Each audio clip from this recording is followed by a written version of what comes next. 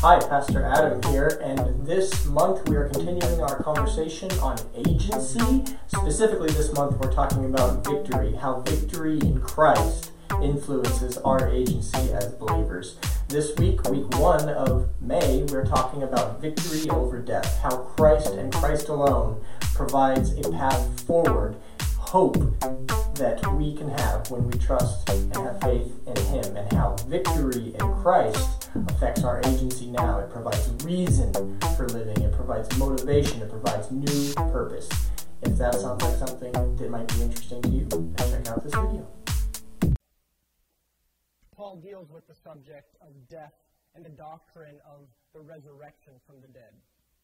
And in doing so, Paul, the writer of this letter to the church in Corinth, gives a clear and concise definition of the gospel. He shows how a denial of the resurrection of the dead is the denial of the gospel itself, and how believing in the gospel gives us hope in living now and hope in what's to come in the future. So, y'all should be ready to go. I didn't hear many pages turning, but 1 Corinthians chapter 15, maybe you were tapping your phones to get to there. So, 1 Corinthians chapter 15.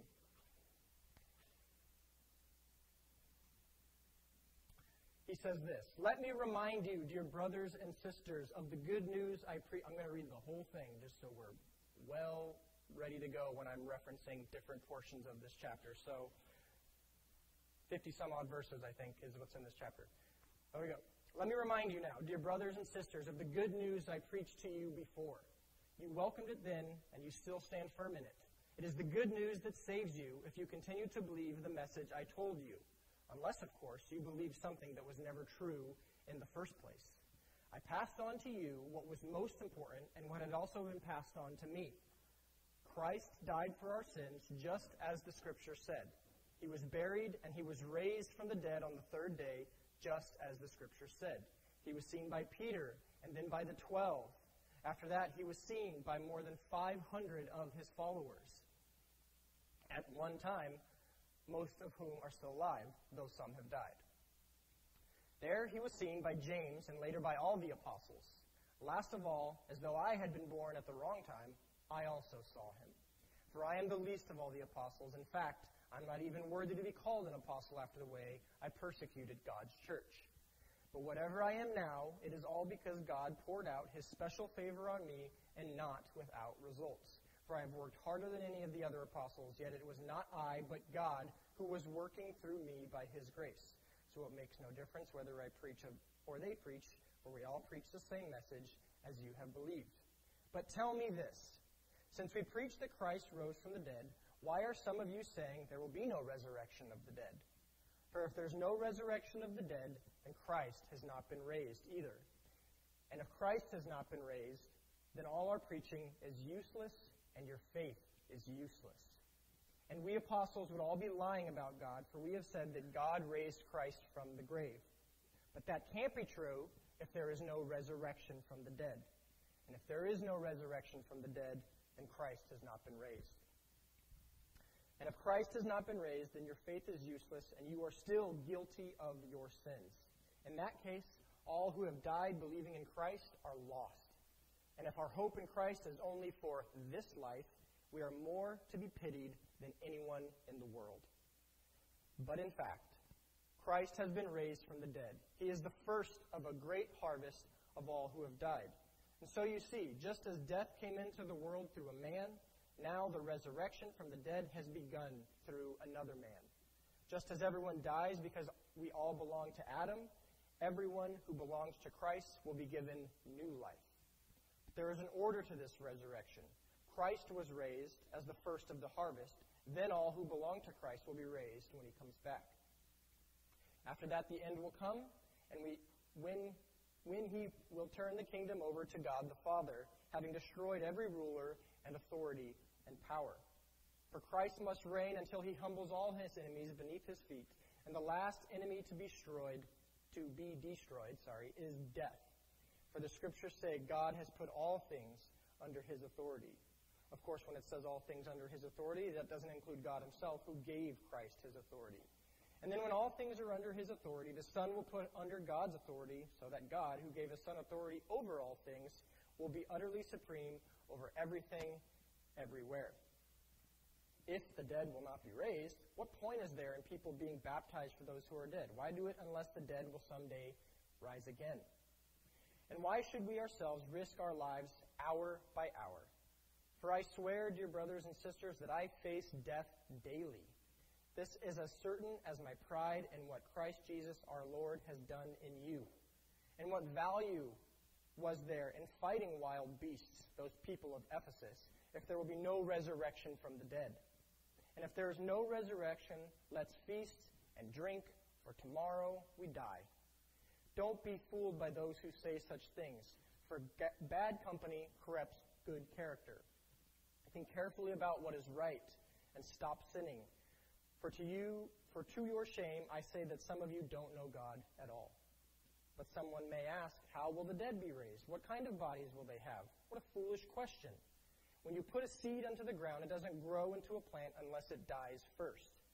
And what you put in the ground is not the plant that will grow, but only a bare seed of wheat or whatever you are planting. Then God gives it the new body he wants it to have. A different plant grows from each kind of seed. Similarly, there are different kinds of flesh, one kind for human, for animals, another for birds, and another for fish. There are also bodies in the heavens and bodies on the earth. The glory of the heavenly bodies is different from the glory of the earthly bodies. The sun has one kind of glory, while the moon and the stars each have another kind, and even the stars differ from each other in their glory. It's the same way with the resurrection of the dead. Our earthly bodies are planted in the ground when we die, but they'll be raised to live forever. Our bodies are buried in brokenness, but they will be raised in glory. They are buried in weakness, but they will be raised in strength. They are buried as natural human bodies, but they will be raised as spiritual bodies. For just as there are natural bodies, there are also spiritual bodies. And the scriptures tell us the first man, Adam, became a living person, but the last Adam, that is Christ, is a life-giving spirit. What comes first is the natural body, and then the spiritual body comes later. Adam, the first man, was made from the dust of the earth, while Christ, the second man, came from heaven. Earthly people are like the earthly man, and heavenly people like the heavenly man. And just as we are now like the earthly man, we will someday be like the heavenly man. What I am saying, dear brothers and sisters, is that our physical bodies cannot inherit the kingdom of God. These dying bodies cannot inherit what will last forever. But let me reveal to you a wonderful secret. We will not all die, but we will all be transformed. It will happen in a moment, in the blink of an eye, when the last trumpet is blown. For when the trumpet sounds, those who have died will be raised and live forever. And we who are living will also be transformed. For our dying bodies must be transformed into bodies that will never die. Our mortal bodies must be transformed into immortal bodies. And then when our dying bodies have been transformed into bodies that will never die, the scripture will be fulfilled. Death is swallowed up in victory. O death, where is your victory? O death, where is your sting? For sin is the sting that results in death, and the law gives sin its power. But thank God, he gives us victory over sin and death through our Lord Jesus Christ.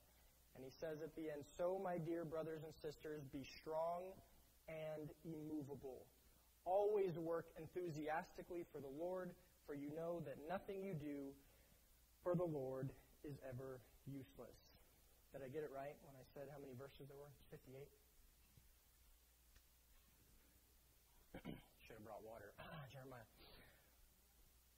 The problem,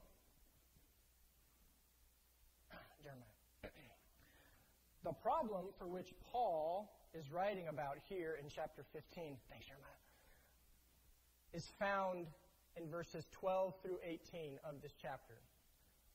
My old roommate stole my water bottle. I think it's still at their house.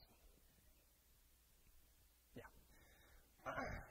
Is found in verses 12 through 18. I won't read it again. For different reasons, and within different sects of people during the time of his writing, the resurrection from the dead was a hotly contested topic. We see this in the book of Acts, in chapter 17, for example, with the Greeks, and in chapter 23 with the Jewish Sadducees. Hard time. In 2 Timothy chapter 2, verse 18, Paul's indictment is that anyone who does not believe in Christ's victory over death, and by extension ours through him, has what he says, has strayed from his faith. And we're not told exactly what form the denial of the resurrection of the dead took place there in Corinth when he's writing. But it might not be a jump to say that the fruit of their agency was spoiled because they perhaps didn't have a sound understanding of what Christ's victory over death meant for each of them and their, what we call orthopraxy, their correct behavior, their actions, their practice. Paul specifically wrote to Timothy in that letter, 2 Timothy chapter 2, verse 16 through 18, to warn him that an improper view, there it is, there's that Stein, that an improper view of death and the resurrection, the victory, leads to heresy. And he specifically calls out two people in that letter, Hymenaeus and Philetus, and says the things they are preaching are undermining people's faith, and their false gospel will spread like a gangrene if left unchecked. We can see some forms of ungodliness, this doctrinal deviation might have taken place here in the earlier chapters of this same letter of 1 Corinthians.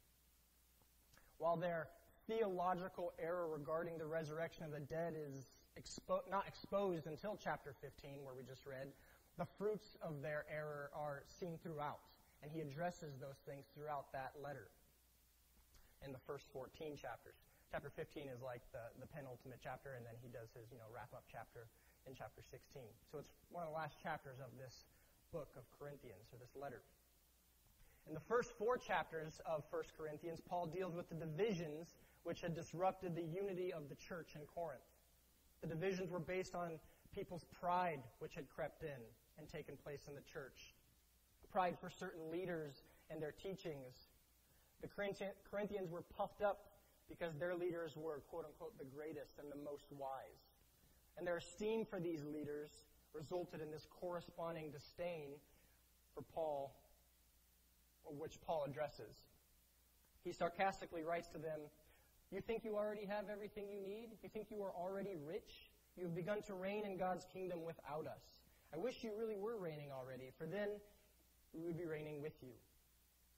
Instead, I sometimes think God has put us apostles on display like prisoners of war at the end of a victory parade, condemned to die. We've become a spectacle to the entire world, to people and to angels alike. Our dedication to Christ makes us look like fools, but you claim to be so wise in Christ. We are weak, but you're so powerful. You're honored, but we are ridiculed. Even now, we go hungry and thirsty, and we don't have enough clothes to keep warm. We're often beaten and have no home. We work wearily with our hands to earn our living. We bless those who curse us. We're patient with those who abuse us. We appeal gently when evil things are said about us. Yet we're treated like the world's garbage, like everybody's trash, right up to the present moment." Paul's gospel, the gospel of Christ, same as the other apostles, was disdained because it was too simplistic, too naive, too foolish, as he says. But the new gospel, again, sarcasm, the new gospel proclaimed by the Corinthians' new leaders was much more sophisticated, much more acceptable and appealing to a pagan culture of the day. For some of the Corinthians, they thought they had already made it. They'd arrived, spiritually speaking. But the context of that 2 Timothy letter in chapter 2 and 3, in the book of Hebrews, and the book of 1 Peter, and the example set forth by Paul and the apostles points to a different view of spirituality, a different view of death and victory through the resurrection. The Scriptures speak of our identification with Christ in this age through our participation, as it says, in His sufferings, which you can see throughout the New Testament. by the different writers, particularly Paul, rather than our escape from them. And so it's no wonder that the spiritual Corinthians looked down on Paul. Spiritual Corinthians looked down on Paul. Sarcasm. They'd already arrived. Paul had not. They were kings. Paul was homeless. Paul and the apostles were a disgrace, and the Corinthians were ashamed of them. They didn't look or act like royalty, like victorious people, but like the scum of the world, as he says in the 4th chapter.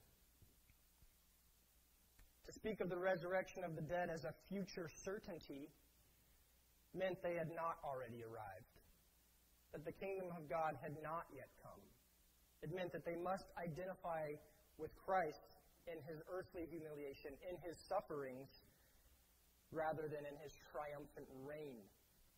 And so they set aside the literal bodily resurrection, which is why he's writing in this chapter 15, and embraced instead in its place some kind of spiritual resurrection which had already taken place and which they were already participating in. A kingdom of this age, not the next. A kingdom which the apostles and their gospel would not embrace or sanction. As I said, the fruit of their false doctrine and their poor agency as believers was on display within the rest of the book, which Paul speaks of. You have to know that Corinth, that city, was like a Vegas today. A city like that, right? It's a huge city. It's a booming metropolis. It's an economical capital, multicultural, huge population, with depravity on full display. And this didn't exclude what the church allowed to creep in. In chapter 5, Paul exposes one professing Christian at Corinth who was living in such a degraded fashion that even the pagan Corinthians would blush. Chapter 5. The Corinthian church isn't ashamed but proud of their behavior and their actions. But how can they be? Just as they distinguish between a spiritual resurrection and a bodily resurrection, they also distinguish between a spiritual spirituality and a bodily spirituality. It would seem that many of them thought they could be spiritual in spirit, but immoral and self-indulgent in the flesh.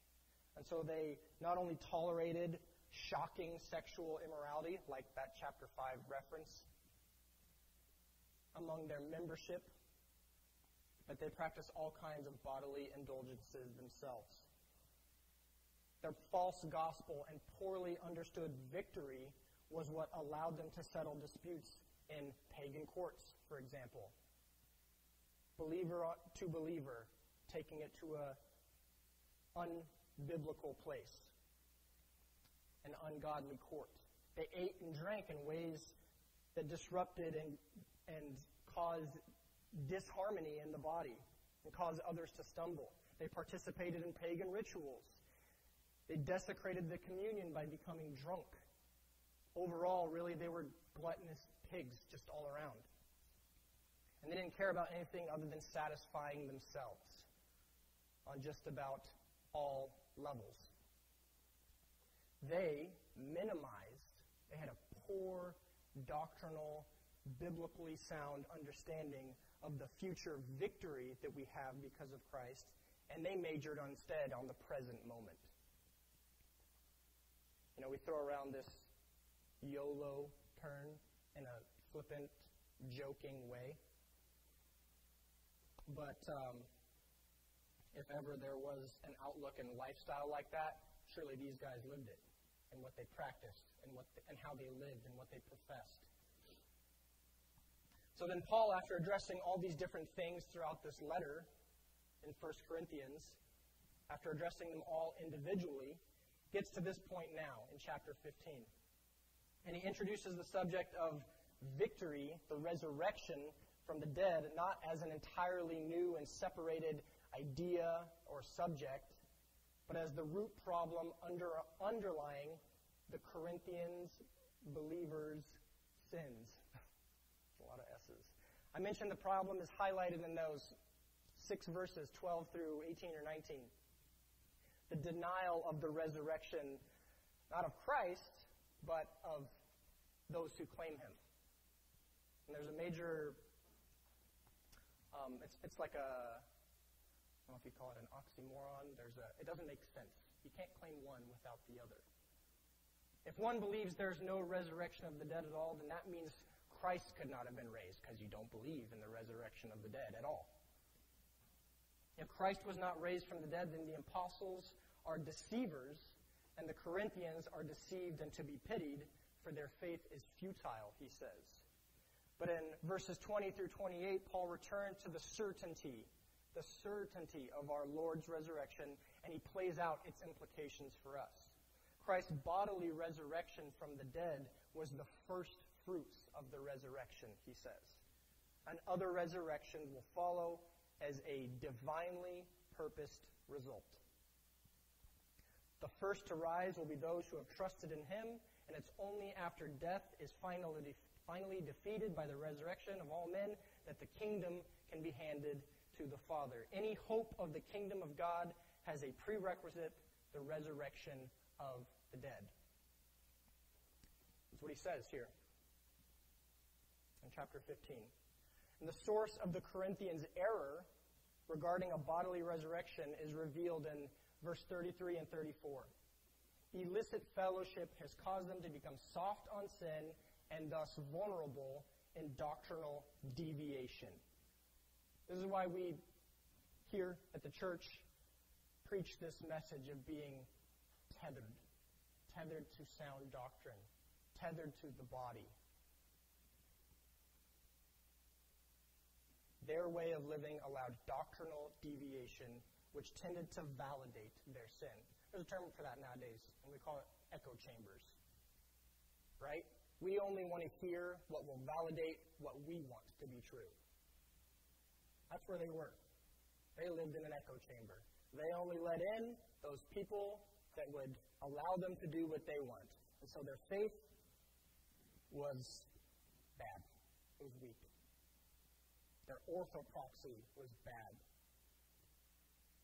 In verses 35 through 49, Paul takes on the objections which some have raised concerning the resurrection of the dead. Do they wonder how the dead can be raised? Are they perplexed that the bodies we place in the ground decay, and that an imperishable body resulting from the decay seems scientifically untenable? Let them simply refresh their memory, Paul alludes to, with how plants grow. Physical body must come first and be replaced by a spiritual one. The objections to the resurrection of the body are simply the result of a lack of faith in the God who is creator of all bodies and who raised our Lord from the dead, and Adam's sin, which brings about a bodily death and decay, and Christ's righteousness, which produces life and a bodily transformation. And in those final 8 verses of the chapter, he builds into his triumphant climax. Physical death and the setting aside of our mortal bodies is a necessity, because these earthly bodies, he says, have no place in the kingdom of God. And so we're told we're given new ones. We're given the same resurrected state as Christ. And he says that everyone who believes will receive that. It'll happen to those who have already died, and it'll happen to those who are alive still. In the blink of an eye, he says. And all of this, he says, and he quotes the Old Testament scripture, removes the sting of sin and death and assures us of victory. In the light of this truth of the resurrection, of the resurrected Christ from the grave, we know that our earthly toil and labor is not in vain, he says. And so he says, be immovable, be vigilant. It's our 5-year theme. It's not up there now. Have an eternal outlook, an eternal investment in all that we do, in the ways that we live, in what we practice, and in what we believe. It was important for Paul to start with Christ as he admonished the Corinthian church. Even Christ, when he spoke about his death, partnered it with his victory over it.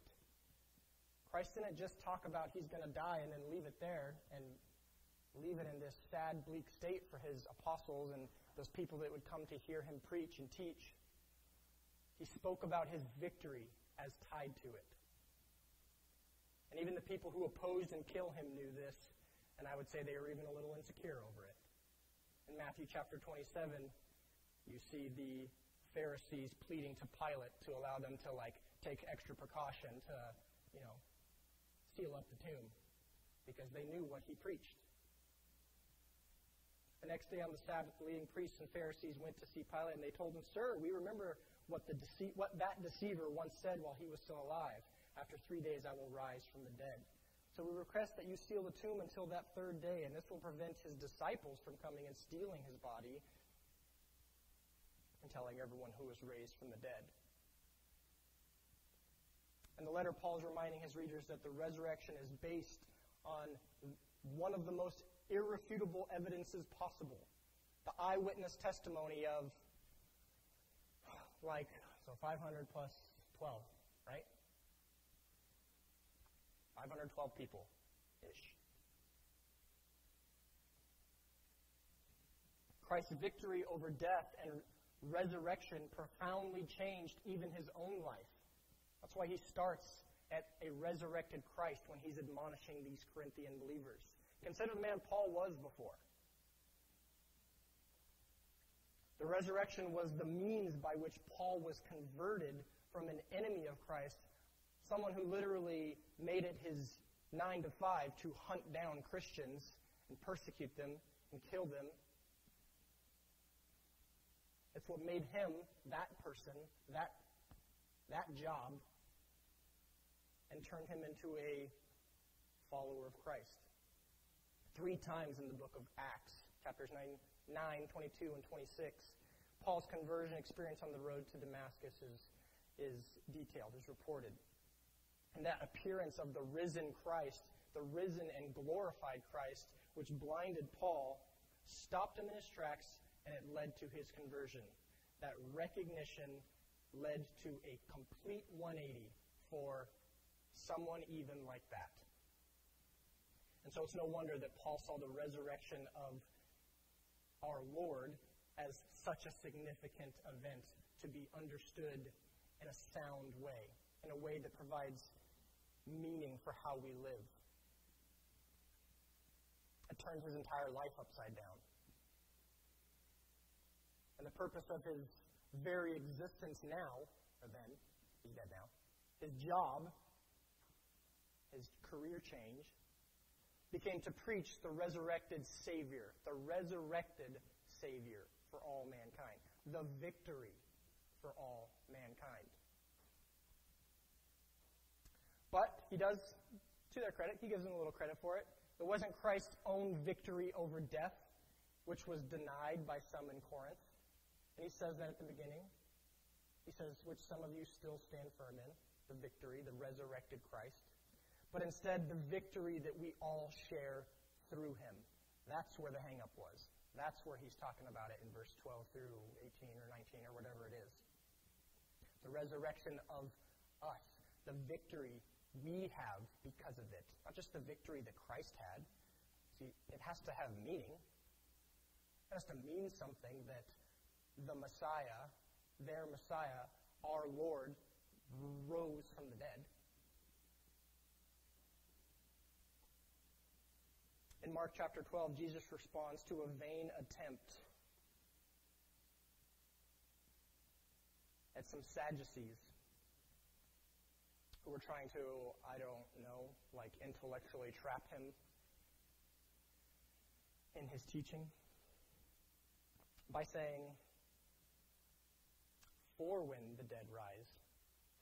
When Jesus says, "For when the dead rise," and then he goes on to switch his verbiage in that chapter of the dead to the living. But now, as to whether the dead will be raised, haven't you ever read about this in the writings of Moses, in the story of the burning bush? Long after Abraham, Isaac, and Jacob had died, God said to Moses, "I am the God of Abraham, the God of Isaac, and the God of Jacob." So he is the God of the living, not the dead. You have made a serious error. He says, don't try to trap me. He says in John chapter 5, don't be surprised, Jesus saying this. Don't be surprised, indeed the time is coming when all the dead in their graves will hear the voice of God's Son, and they will rise again. Those who have done good will rise to experience eternal life, and those who have continued in evil will rise to experience judgment. I can do nothing on my own. I judge as God tells me. Therefore, my judgment is just because I carry out the will of the one who sent me, not my own. Paul reasons from the resurrection and victory of Christ. If Christ has victory and is risen from the dead, then how is it possible for anyone to reason that there is no victory at all? How is it possible for someone to live as if there's no victory at all? This is his admonishment to them in the whole book. To say that there is no victory over death and yet to affirm that Christ rose is, for Paul, a logical impossibility. If there's no resurrection of the dead, as some of them believe, then we must also conclude that Christ did not conquer it. That's Paul's point, and that's Paul's reason for starting the way he does in chapter 15. The implications of those conclusions then should be massive. He first rejects the conclusion as illogical altogether, but then he challenges the implications of their conclusion that there is then no future glory for the believer. And he says that the believer should be pitied, not persecuted. If Christ wasn't raised from the dead, then the gospel outlined in verses 1 through 11 is false. The resurrection of the Lord was proclaimed by Paul and the apostles as one of the foundational truths of the gospel. And since the apostles preached Christ crucified, buried, and risen, it's not complete unless he's risen from the dead. Their ministry would be vain if Christ didn't actually conquer it. It would be vain in the sense that men risked their lives and made monumental sacrifices for the message that they preached. A message that was false, which had no saving power. The message of the apostles and of their ministry and of their teaching would be rendered useless if there was no actual victory or if it was proven false. The faith of people who believe in that message would be undermined. The gospel Paul preached at Corinth is the gospel which proclaimed victory over death. It proclaimed Christ's resurrection. It's a huge, if you look at just the whole of his ministry, it is everywhere. It's never a separate thought or a left out part of anything he ever teaches about.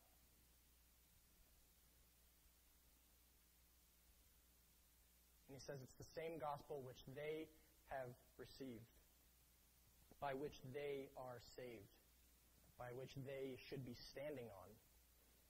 If Christ didn't rise from the dead, their faith has no foundation at all. That's how big of a deal it is to understand and live in this victory. It's empty and useless. It's precisely the victory he had over death which enables us to move forward, as I said at the beginning, with hope. It's the only thing which allows us to move forward with hope in our relationship and position before God, in our inheritance given by God with Christ, in our relationships with each other, and how we live. Christ's victory through resurrection is the catalyst for everything that comes after. And as he continues to unfold his argument, Paul actually says, maybe in a risky fashion, that if the gospel that he and the other apostles were preaching was indeed false, then they are false teachers of God. You know what the Bible says about false teachers of God? I'll tell you. Deuteronomy chapter 13. For people who defame God by teaching a false gospel. This is what it said in the Old Testament scriptures. Suppose someone secretly entices you, even your brother, your son, or your daughter, your beloved wife, or your closest friend, and says, let's go worship other gods, gods that neither you nor your ancestors have known. They might suggest that you worship the gods of the people who live nearby or come from the ends of the earth. But do not give in or listen, have no pity, and do not spare or protect them. You must put them to death. Strike the first blow yourself, and then all the people must join in. Whoa. Stone the guilty ones to death, because they've tried to draw you away from the Lord, your God, who rescued you from the land of Egypt, the place of slavery. And then all Israel will hear about it and be afraid, and no one will act so wickedly again. When you begin living in the towns of the Lord your God is giving you, you may hear that scoundrels among you are leading their fellow citizens astray by saying, let's go worship other gods, gods you have not known before. In such cases, you must examine the facts carefully, and if you find the report is true and such a detestable act has been committed among you, you must attack that town and completely destroy all of its inhabitants, as well as the animals. Then you must pile all the plunder in the middle of the open square and burn it as an offering to God. Burn the entire town as a burnt offering to God. That town must remain a ruin forever. It may never be rebuilt. Keep none of the plunder that has been set apart for destruction. So Paul's putting his neck on the line in that way. That's where they're coming from. The people then. That's what it meant to be a false witness, a false teacher, to live and to preach a false God, a false gospel. Paul's argument is if Christ has no victory over death, then his death on Calvary was meaningless for the Corinthians and anyone, that he should be killed, and anyone who preaches what they teach about victory over death, about a resurrected body, should be killed. That's what the scriptures say. Take away the resurrection and you pull the rug out from the complete atoning work of God. It's not merely the death, but the victory we have in the resurrection, which saves us and puts those who would believe in it into a victorious position and into a victorious status. Not that so we can live like the Corinthians of the day did, but so that we can prepare for what's to come. To deny it would be to have no hope at all. And those who have already fallen asleep, as Jesus and as Paul liked to say when speaking about someone who had died, fallen asleep, temporary. Those who have already fallen asleep, they have no hope. They're dead. They're gone. What a bleak outlook when there's no hope in the resurrection, when there's no victory understood. Would you actually say that to a person who's experiencing, like, the impending loss of a loved one? Not even people who don't claim God believe that or do that. They want to fully accept the worldview they possess, maybe. It's that split in their worldview. And that sad state of affairs brought about if Christ was not victorious, Christians should be pitied, as I said, for their stupidity, not persecuted. But thankfully, I heard Joe whispering to Michaela, Paul doesn't end on that note. He doesn't end on that bleak, hopeless note. He leans into the truth, and he admonishes them with the truth, that Christ has victory, and so do we. That because Christ has victory, so do we. He calls Jesus the first of a great harvest. Some of you might be familiar with that. Christ is our first fruits, the choicest selection, the sign of what's to come for the farmer, a good crop. And if that's true, Paul then is finally getting to a point in this penultimate chapter. That surely there must be some agency that comes with accepting and living in the truth of this victory. In verse 30 through 32, Paul turns our attention to his own example again, showing that his behavior is consistent with his belief of the resurrection of the dead. Look at my behavior. Look at your behavior. Look at my behavior. Paul's conduct makes no sense unless there is something to come. Unless there is victory and something to come. No one can dispute the fact that Paul lived dangerously.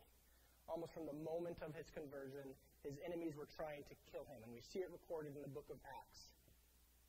9, 14, 21, 22, 23, all in the book of Acts. Constantly in prison. He's constantly talking about it. I'm in prison for you. I'm here. I'm being chased out of towns. I'm being beaten. I'm being threatened. I'm being mocked, abused. He's ready to die for it. That's the life, and that's the meaning that victory in the resurrection provided for Paul. It's what eventually did kill him, preaching that message. But his victory allowed him to do it without fear.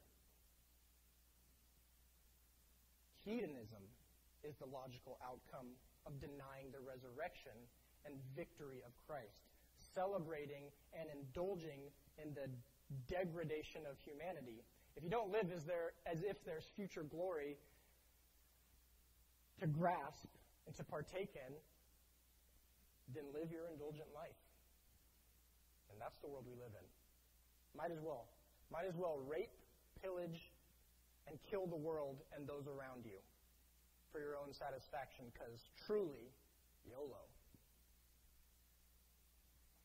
Why live any other way if your worldview says there's nothing to come, if you don't understand victory in a resurrected position? At least be a consistent fool. We need to be careful to separate ourselves from a culture that encourages us to live in a truth like that. Live our feelings. Do what makes us happy. Indulge. Let others do what makes them happy. Not just you do you. Let others do them and don't get in their way. Don't speak violence into someone's life. We need to be careful that we aren't living out our life as if there is no victorious resurrection and glory to come.